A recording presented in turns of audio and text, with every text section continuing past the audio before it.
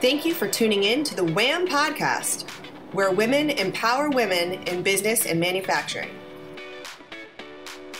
Hello, everyone. I'm Rosemary Coates in Silicon Valley. I'm your host for this edition of Women and Manufacturing podcast. I'm the executive director of the Reshoring Institute, where we help companies bring back or expand their manufacturing in the U.S. I also run a global supply chain consulting firm called Blue Silk Consulting, where we help clients with global supply chain projects and where I also do a considerable amount of expert witness work.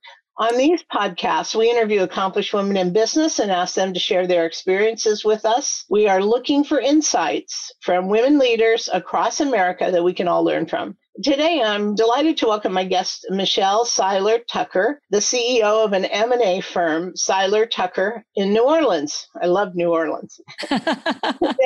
Today, we are going to focus on mergers and acquisitions for manufacturing firms. So, Michelle, welcome. And can you tell us a little bit about your background? Sure. Thanks. Rosemary, you should come to New Orleans and see me.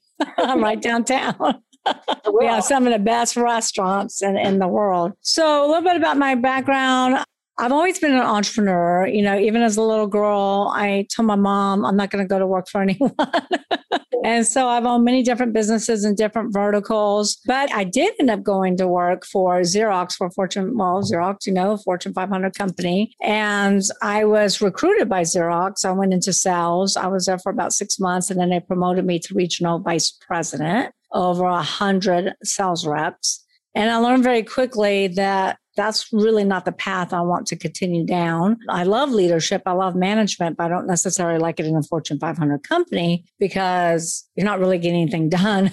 You're having meetings to schedule follow-up meetings, to schedule more meetings. And I'm a problem solver. I love coming up with solutions. So I ended up leaving Xerox and starting my franchise sales development and consulting company. I was equity partner with many different franchisors. But I had a lot of buyers that kept coming to me and wanted to buy existing businesses. I had several companies that wanted to grow through acquisition. I had buyers that wanted to leave corporate America, but they didn't really want to buy a franchise. So that's when I really started my mergers and acquisitions firm a little over 20 years ago. I personally have sold over 500 companies. Wow. Altogether, my firm and I have sold over 1,000 in pretty much every vertical you can imagine. And I've written 3 books on the subject, spoken all over the United States plus Canada on the subject. And so entrepreneurship is really my passion. It's my mission. You know, I learned a long time ago that what Steve Forbes says is true. 8 out of 10 businesses will never sell. That's 80% of businesses on the market will never sell. And that's really pretty startling statistics. I mean, that should scare most business owners because you have less than a 20% chance of survival. Wow. You need to go to sell your business. And I learned a long time ago, I got to fix. Surviving the sale process? Well, yeah, being able to sell your business. Most of these business owners are exiting poor. They're selling for pennies on the dollar. So I learned a long time ago, if I don't fix these businesses, if I don't grow them, if I don't build to sell them, then these business owners are going to exit poor. So I don't just sell companies. I partner with business owners, investing my money, resources, core competencies. I fix them, I grow them, I put them on a build to sell program. We buy businesses and flip them as well. So we specialize in buying, selling, fixing, growing. We're very different than most mergers and acquisition firms because most other firms don't specialize in fixing businesses. They just specialize in selling companies. Very interesting. So how would you say you fix up a business? You said you invest your own money and are flipping businesses? Yeah. So let me give you an example. I had a gentleman call me a few years ago, and him and his wife own a graphics business that specializes in first responders. So they provide all the vehicle wraps for first responders. And it was husband, wife, one employee working out of their garage. It's a small business. He called me to sell the business because he said, Michelle, I just don't have the business acumen to grow this company to the next level. And it was him and his wife. He said, we're working about 14 hours a day. We're about to kill each other. We'll probably end up divorced. And we took out a mortgage on our family home. And so I said, so he started talking to me about his company. He said, and even though he was distraught, he was still extremely passionate. And he said, you know, we have the best art, the best quality. In fact, our reputation is the best in the industry, and we're turning down about 6,000 clients a year. And I went, 6,000 clients a year? And he said, yeah. And I said, today, you just won the lottery. And he goes, what do you mean? And I said, if you would talk to any other advisor, they would have looked at your business, put it on the market. Your business is not sellable because you don't have a business. You have a job that you go to work at every day versus a business that works for you. And he goes, well, what are we going to do? I said, I'm going to do some due diligence. I'm going to partner with you. And so I invested over $250,000, took them out of the garage, leased a 6,000 square foot building, leased new equipment, leased new vehicles, hired employees, and hired a COO. And now they're doing millions. Oh, fantastic. And so they didn't have the proper infrastructure. They were great at what they do. They were great at artwork. They were great at quality control, but they never built a solid foundation. They never built the infrastructure on what I call the 6 Ps in my book, Exit Rich. Okay. What are the 6 Ps? So first and foremost, let's just talk about some of the biggest reasons businesses don't sell. One of the number one reasons businesses don't sell is because business owners never think about their exit strategy until a catastrophic event has occurred. They don't plan their exit strategy. And that catastrophic event, Rosemary, can be internal or external. Internal is health issues, partners disputes, divorce, death. External is this pandemic that we've been in for the last year and a half. And let me just give you a quick example. I had a lady call me from Texas the other day and said, Michelle, can you please help me sell my husband's business? He just dropped out of a heart attack, left her with a mountain of debt. But he didn't have a sellable business. So there wasn't much I could do for her. He had no employees. He has all subcontractors. All of the processes, all the data was in his head. When he died, the business died. So the 6 Ps is number one is people. So many business owners, build a glorified job that they go to work at every day versus a business that works for them. And I'm talking about large businesses. We're selling a business right now for $70 million. They have 350 employees, but that business will not be able to sustain itself without that owner. That owner has all the client relationships, plus they have all the data in their head. Yes, there's some processes and things of that nature, but the owner has to stick around. So people is number one. You don't build a business. You build people, and people build the business with you. Mm-hmm. And I always tell my clients, you have to have the right people in the right seats. I mean, have you ever seen a company, Rosemary, that has plenty of people, but they have them in the wrong positions? A lot of times they're trying to fit a square peg into a round hole, and it's never going to work. And then, or have you ever seen a situation where the entrepreneur is doing a lot of different things, which they shouldn't be? They have their finger in every pie. It's because, they always have this mentality that if I want it done right, I have to do it myself. That's even in a $70 million company. Well, that can't be further from the truth. Entrepreneurs have to focus on their strengths, hire their weaknesses, and ask the who question. Who handles customer service, marketing, legal, accounting, manufacturing, quality control, training, education, logistics, etc. The list goes on and on. The clue is that Rosemary should never be next to the who. Because we want the business to run without you. The second one is product. When I wrote my very first book in 2013 called Sell Your Business for More Than It's Worth, I did the research back then and learned that 90% of all startups will close, right? We all know that. But then when I did the research for Exit Rich in 2019, I learned that the business landscape has flip-flopped. It's actually switched. Startups that used to be at great risk, 90% failure rate, only have a 30% failure rate now. Very interesting. Very interesting. But here's the more interesting part. Out of 27.6 million companies, those businesses that have been in business for 10 years or longer, 70% of them are going out of business. That's pretty scary because it used to be if you're in business over 5 years, you're goaded. And the number one reason for that is lack of aim. Aim is always innovate and market. You hear about the public companies all the time. Toys R Us in business 75 years goes out of business. What do they do different in 75 years? Nothing. Pier 1, Kmart, Steinmart, etc. So product is your product, your service, your industry. You have to ask yourself, and in manufacturing, what you're manufacturing. We have a furniture manufacturing company for sale right now, and they specialize, I can't really say what they specialize in here because they don't have a lot of competition. But you got to ask, is your industry on the way up, on the way out? Do you have an Amazon? And if so, you should be selling because you want to sell when you're in your prime, not during a catastrophe. Or do you have a Blockbuster and the business is about to go out of business? And I've been working with this manufacturing company to kind of switch gears a little bit because some of the industries that they specialize in have taken a nosedive because of the pandemic. And I always tell my clients that if you feel like your business is about to go bust, kind of like look at Blockbuster.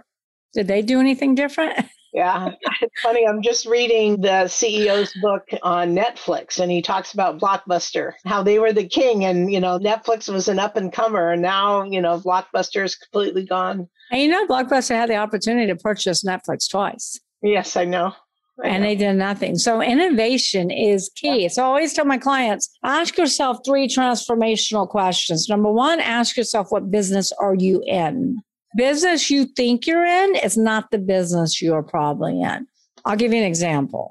Amazon, back in the 90s, asked themselves what business we're in. And they said, we're in a book fulfillment business. We fulfill book orders. Right. Number 2, so everybody should ask themselves, what business are you in? Number 2, what do you do better than everyone else? What is your USP, your unique selling proposition? And Amazon said, we do fulfillment better than everybody else. We're the best. The third obvious question is, what business should I be in?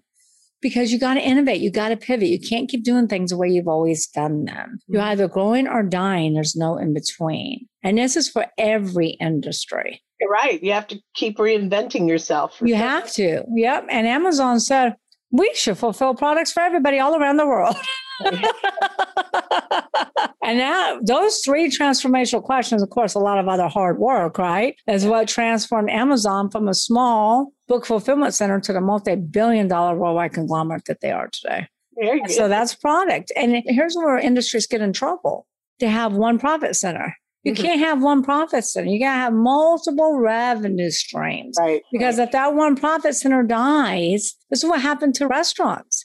Right. Restaurants went out of business so fast during the pandemic because they only have 2 ways they get paid, or one way they get paid. Customers come in, eat, or they take food to go. Right. They don't have an e-commerce business. They're not selling anything. There's so many different unique ideas that restaurants can incorporate in which to keep their boat afloat during a catastrophe. Yeah, and I think that's a good lesson to learn. We're right now interviewing for a project. We're interviewing 50 companies in New York and asking them how did they fare during the pandemic, what went right, what went wrong, what are the best practices. And, that's really important. An awful lot of companies do one thing. And when they couldn't do that one thing, they were crippled. And so, learning to be flexible is an important lesson for all of us, whether we're in a pandemic or we're just operating or we get competition or whatever. Really, really important. Well, and I think that's a great project. And, what happened with restaurants, not only did they have one profit center, but most of them only have 1 to 2 months of working capital. Right. So you also got to have more working capital. Yeah, sure, of course. And we'd all like to have more working capital all the time, right? Well, look, there's there's things that we can do in our business to create that working capital. One is having more than one way you get paid. Right. And then did you ever watch the movie The Founder based upon the McDonald's brothers? Yes. Yeah. That was a great movie, right? One of the best movies ever. I'll give you one more story to illustrate this point about the transformational questions. Do you remember Ray Kroc? Ray Kroc, who took over McDonald's, played by Michael Keaton, when he was in the bank trying to borrow money because he was over leveraged, he took out a mortgage against his house, right? And so he's in the bank and the lender's like, I can't give you any more money. So he walks out and you remember the gentleman that followed him out and he goes, I'm so sorry. I just overheard your conversation. He goes, I have a question for you. What business are you in? And Ray Kroc goes, I'm in the restaurant business. And he said, no, what business are you in? And Ray Kroc goes, I've had a bad day.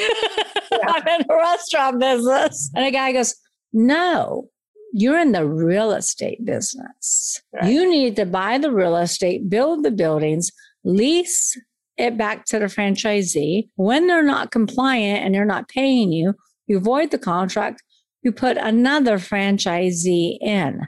That's what started McDonald's Corporate Realty. That's what gave Ray Kroc the leverage to take McDonald's really away from McDonald Brothers. I think he paid, $2 million, $1 million each. And that's what gave him the leverage. that man asking him that transformational question is also why McDonald's Corporate Realty is one of the largest realty holding companies in the world. Can you imagine if that gentleman never followed Ray Kroc out of the bank? Yeah. Wow. That's huge, right? Yeah. And that's why I say... No, I was just going to say absolutely. And I think, from a manufacturing perspective, that's a very good lesson to learn, because I think manufacturers would have a hard time actually translating what kind of business they're in. Most manufacturers are going to say, I'm in the machine shop business, or I manufacture furniture, I manufacture plastics, or something like that. And I think you're right. You got to turn that question around and ask them, who are they serving and what are they doing? Yeah, that's a hard question. But the reason why it's so important is because so many business owners are in the transactional. In which to grow, you must get away from transactional and become transformational. Mm-hmm. And these are transformational questions. Very important. Very important, very hard for many. They are hard. And you know what? It's very difficult for a business owner to see it. So a lot of times you need an outsider's perspective. Somebody like you, Rosemary, a mentor, an advisor like me, you need an outsider's perspective. I always say it's hard to read the label from the inside of the bottle. Yeah, right. You need an outsider's perspective to read the warning signs that keep you out of the danger zone. And, when you're in your fog, it's foggy. So it's really hard for an insider to look at their business going, what business am I in? I manufacture furniture. No, that's not the business you're in. Right. Makes sense? And then it's so important to ask, what business should I be in? All right. So that's product. Processes is number 3. And processes are extremely important, but usually forgotten.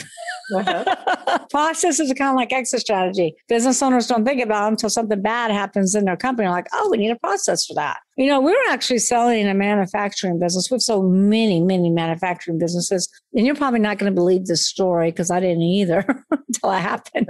He actually had a employee get hurt on the manufacturing floor and lose a limb. And we were selling him.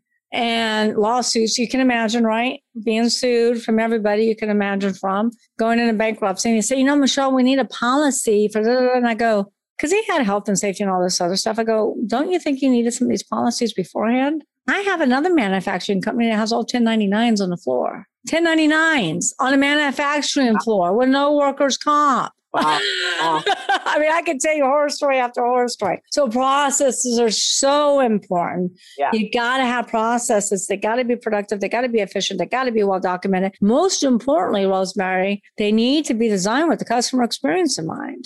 Well, and we're finding also the other project we're working on is that they need to also be a framework, flexible enough to change, to have kind of the principles in place, but flexible enough to change when the situation changes. So if you're doing a disaster preparedness, for example, it's one thing to be prepared for a fire. We have to get everybody out of the building. And it's another thing to prepare for a pandemic. Absolutely. You have to protect everybody in the building. So, understanding what the framework is and the principles, I think, is fairly important. On the other hand, Reed Hastings from Netflix says, no processes, right? I think it's important to consider all kinds of points of view. Yeah. Well, I think a manufacturing plant definitely has to have process. I agree. Especially centered around health and safety. You don't want to be like my client. I also think that, manufacturing is execution, right? It's not strategy. It's not, pie in the sky, academia. It's execution. It's making stuff. Yeah. And so in that case, I think people are better with some rules and some approaches and processes. And it's helpful to have that kind of structure to make sure that you're safe and that you're producing good product and, that you're doing it consistently. So. But also ensuring customer experience, ensuring that the customer gets what the customer wants. I think a lot of business owners are getting processes wrong these days. They're designing processes around their own agenda. Now, maybe not manufacturing, but I'll give you an example of what I mean. Doctors' offices, hours are 9 to 5, Monday through Friday. Are they designing their processes around the patients?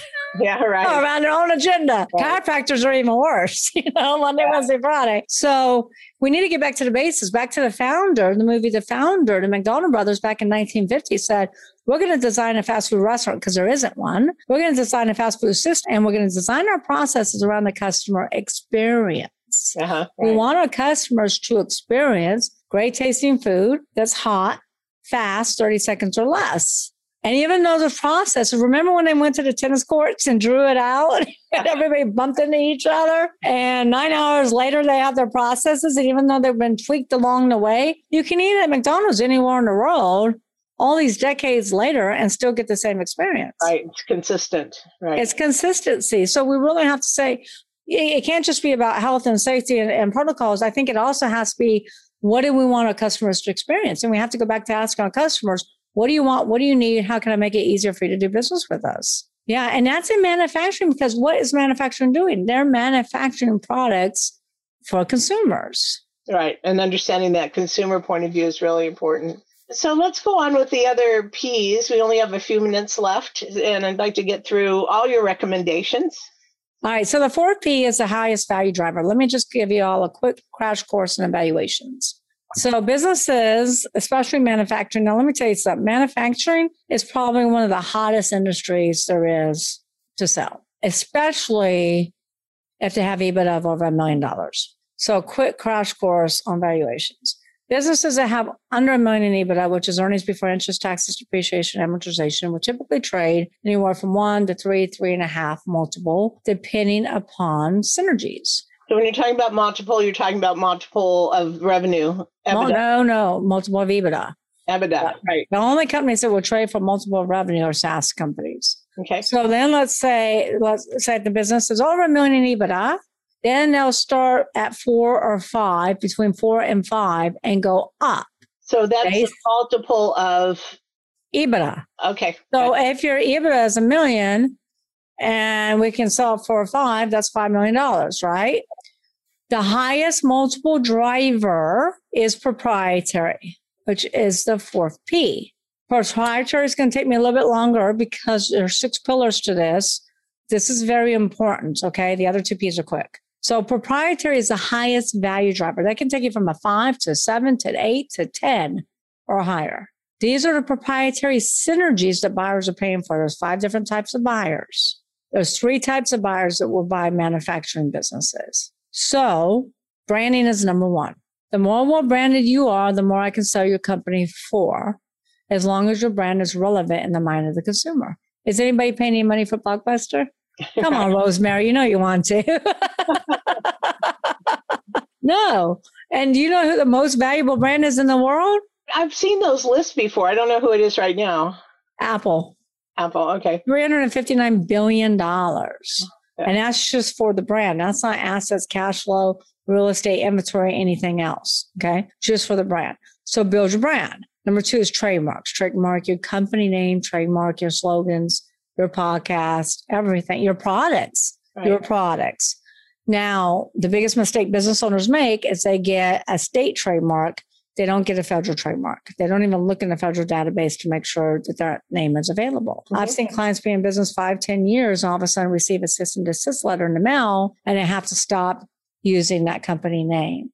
Mm-hmm. They'll hire a lawyer, but they'll typically lose. And then you have to start the branding process all over. Federal trademark your products. People forget this. We have a company right now that we're selling between 60 to 80 million, and they have 12 products. Each product has a federal trademark. Each product has exclusivity. One's exclusive to Walmart. One's exclusive to Target. So you want to make sure you get a federal trademark. Patents are huge, especially in manufacturing. We sold a manufacturing business. It really wasn't making any money, but they had 18 patents and we sold it for 18 million. Contracts, manufacturing, vendor, distribution, client contracts, very valuable, but most business owners don't have the transferability clause in their contracts. 98% of sales are all asset sales, not stock sales. So if the buyer doesn't agree to a stock sale and your clients, you might not want to go to your clients and get consent to transfer because now they know you're selling your business. Mm-hmm. And what happens if the deal falls apart? So you want to get that 2-sentence transferability clause. I've been doing this over 20 years. I've never seen a business owner have the 2-sentence transferability clause. Databases. Did you know that? No, I know. Very interesting. Databases are really big. You can be losing money. Facebook paid $19 billion for WhatsApp.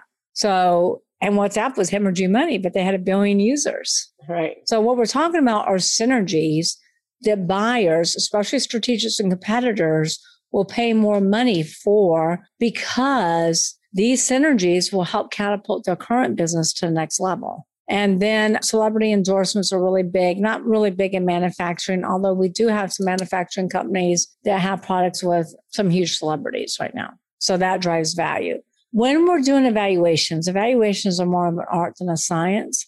We evaluate businesses on these 6 Ps, but we also look at which buyers can take advantage of economies of scale, which buyers can cut infrastructure. We have a manufacturing company right now that we're selling that has a distribution center costing about $7 million a year to operate. We have another manufacturing company that's a buyer that has distribution throughout the US. First thing they're going to cut is that $5 million company. That's going to decrease overhead by $5 million and increase EBITDA from day one of closing. Mm-hmm. We look for those buyers that are willing to pay more money for those patents and those trademarks and those contracts. Make sense? Yeah, absolutely.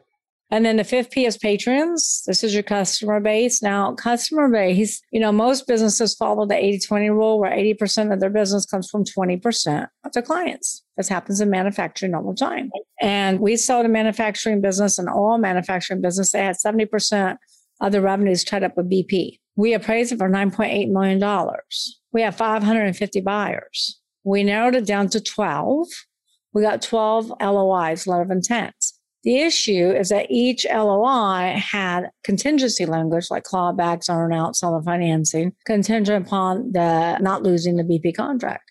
And both sellers like, Michelle, I'm not accepting those contracts. I'm not going to do that. I'm like, okay, let me just go find you the perfect buyer that doesn't care, which I did. I found a strategic that had similar products, similar services. And this strategic has been trying to get their products into BP for decades and can never get in the door. And they said, Michelle, we don't care about customer concentration. He can lose that business. We don't care. We want to get into BP. And so they said, whatever we need to do. And I said, give me a bid. They bid $15 million for 70% of the company, which was 129% more than the appraised price, and kept one of the partners retained equity. Fantastic. Wow. And what's the 6th pillar? It's what all your listeners care about, profits. Okay.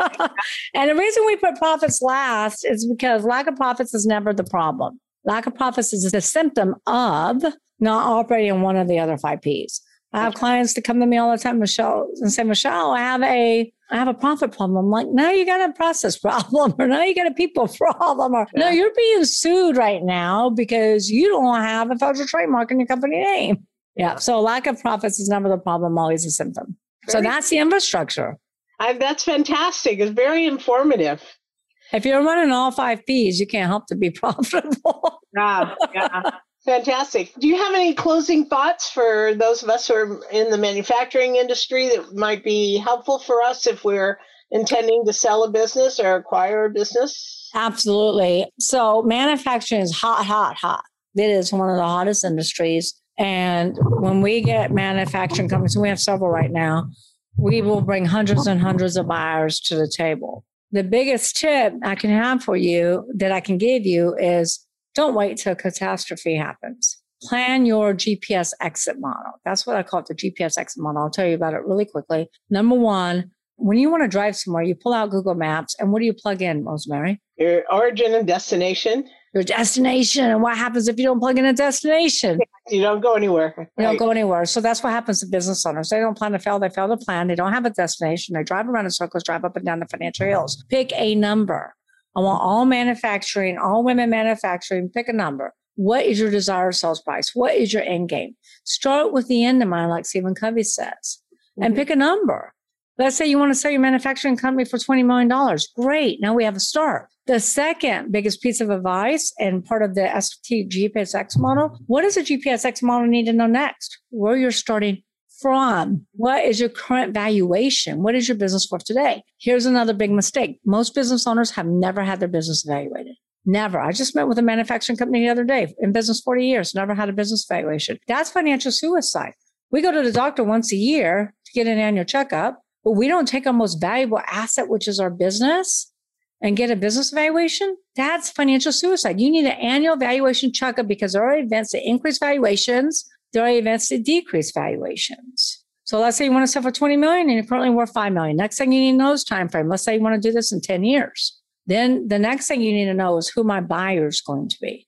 I'll tell you really quickly, 5 types of buyers. First time buyers, 90% of buyers, they don't buy manufacturing companies, not for $20 million. They buy coffee shops and restaurants and things of that nature. Turnaround specialists buy distressed assets, private equity groups. Lots of private equity groups are into manufacturing. They buy based on platform and add-ons. They're a great buyer. Then you have your strategic competitors, or number 4. These are the buyers that will pay you the highest multiple, like my buyer in the case study of the oil manufacturing company. And then the last type of buyer is, I call them storm chasers because they're really cash chasers. They're serial entrepreneurs or industry agnostic. They'll buy manufacturing. I have a serial entrepreneur. He gives me an offer on almost everything we have. And he's putting him into several manufacturing companies. And then the next step is say, okay, I got my 3 buyers. Now I have my plan, reverse engineer the numbers. You need to know if you want to sell for $20 million, where your numbers need to land. What's your gross revenues, your COGS, your operating expenses, most importantly, your EBITDA. Your EBITDA is going to need to be around between $3 million to $4 million, depending upon your synergies. And then you want to ask yourself, or you have to ask an advisor like me, what are the synergies that these buyers are willing to pay top dollar for, and build your business to meet their specific criteria? Okay. That's the biggest piece of advice that I can give to women in manufacturing, because they don't do that.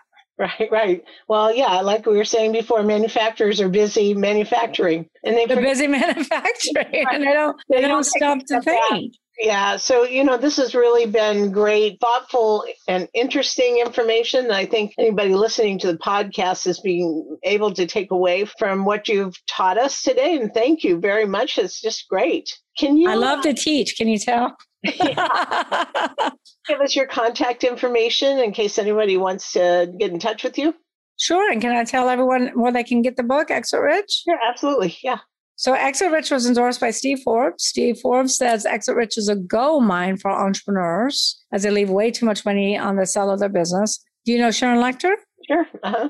She wrote Rich Dad Poor Dad with Robert Kiyosaki, CPA, financial literacy expert. She writes Mentor's Corner. Kevin Harrington, original Shark on Shark Tank, wrote the foreword. So Exit Rich just launched June 22nd. It is a Wall Street Journal bestseller, USA Today bestseller. And you can still get Exit Rich, exitrichbook.com. Now you can buy it anywhere. You can buy it on Amazon, your favorite bookstore, but exitrichbook.com is where all the bonuses are. So exitrichbook.com, $24.79 plus shipping. We will ship the hardcover to your doorstep. We will email you the digital download. We will give you a lifetime membership into the Exit Rich Book Club, where there's video training and me doing deep dives and different techniques and strategies that we've been talking about here today, plus documents to operate your company, documents to sell your business. Terrific. So we have sample employee handbooks, operational manuals, org charts. We have sample letter of intents, purchase agreements, due diligence checklists, closing documents. All these documents are there for your review and download. And I can promise you there's like everything you need. That would cost you thousands upon thousands of dollars to recreate. And then we also will give you a 30-day membership into Club CEOs, which is an entrepreneurship mastermind where we really help business owners ask those transformational questions so they can build a sustainable, scalable business. Can be sellable. All at exitrichbook.com. If you buy the book somewhere else, that's okay. Just email me your receipt and I will still give you the bonuses. Oh, great. Terrific. Well, thank you. Thank you. And then our main website is silertucker.com. Thank you so much, Michelle. And thank you, everybody, for joining us today. You can listen to more podcasts on women and manufacturing at the website, www.womenandmfg.com. And you can reach me, Rosemary Coates, at rcoates, RCOATES, at reshoringinstitute.org, and visit our website at www.reshoringinstitute.org, where we publish all of our research on manufacturing in America. Thank you for joining the WHAM podcast, where women empower other women in business and manufacturing. For more shows like this, go to whampodcast.com. That's whampodcast.com. Thanks for tuning in.